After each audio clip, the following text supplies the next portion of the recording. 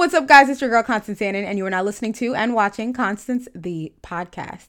If this is your first time tuning in, then you should know this is a weekly advice column, and I give advice to my viewers based on the submissions they drop into my advice column. Now, without further ado, let's go ahead and hop into today's advice. Today's advice submission reads, I've been friends with this girl for 5 years. We met in college, and she's always so much fun to be around. As I reflect on our friendship, I'm starting to feel like our friendship is one-sided. She doesn't support my business ventures or repost my things, but I'm always supporting her. She's always making slick comments and throwing shade whenever people compliment me. I used to think it was playful, but I'm starting to think she doesn't even like me. She doesn't treat me like a friend at all. She's never there for me, but when she needs me, I'm always there for her. I make excuses for her actions because I know she's been through a lot. At this point, I don't know what to do. Am I being too sensitive? Should I stop being her friend? Should I talk to her about it?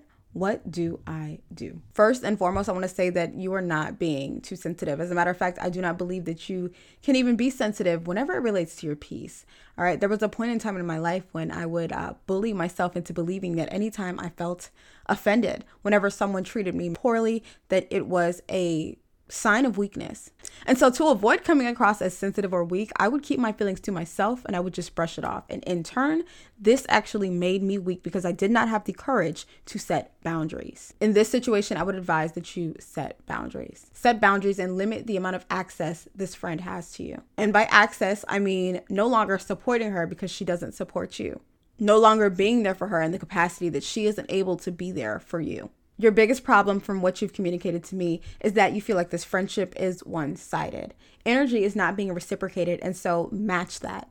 Do not overextend yourself for somebody that is not willing to do the same for you. The moment you feel mistreated by somebody, defend yourself by setting boundaries. Limit the amount of access people have to you.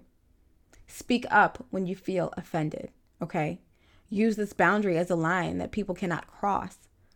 And when they do cross it, act accordingly. And by acting accordingly, this does not mean, putting all of their business out on the internet or being nasty or mean in any way. Just let them know that this is not how you want to be treated. And if they cannot respect that, they do not have any space in your life. So you questioned if you should talk to her about it. And I think talking to her about it is a good idea.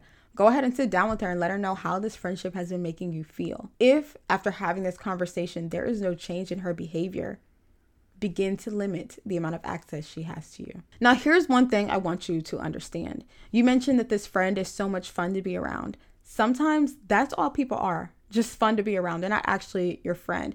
We use the term friend and person we know that's kind of cool interchangeably. Those two are not interchangeable. And so when you have a set criteria for what you expect your friends to be and how you expect them to treat you, when people do not match that criteria, understand that they are not your friend. Some people are nothing more than a good time, and that's okay. We all need to learn to accept that not everybody is your friend. And I think that's all I have for you, okay? I hope this advice was helpful. If anyone else needs advice, make sure you are following Constance the Podcast on Instagram at Constance the Pod. Click the link in my bio.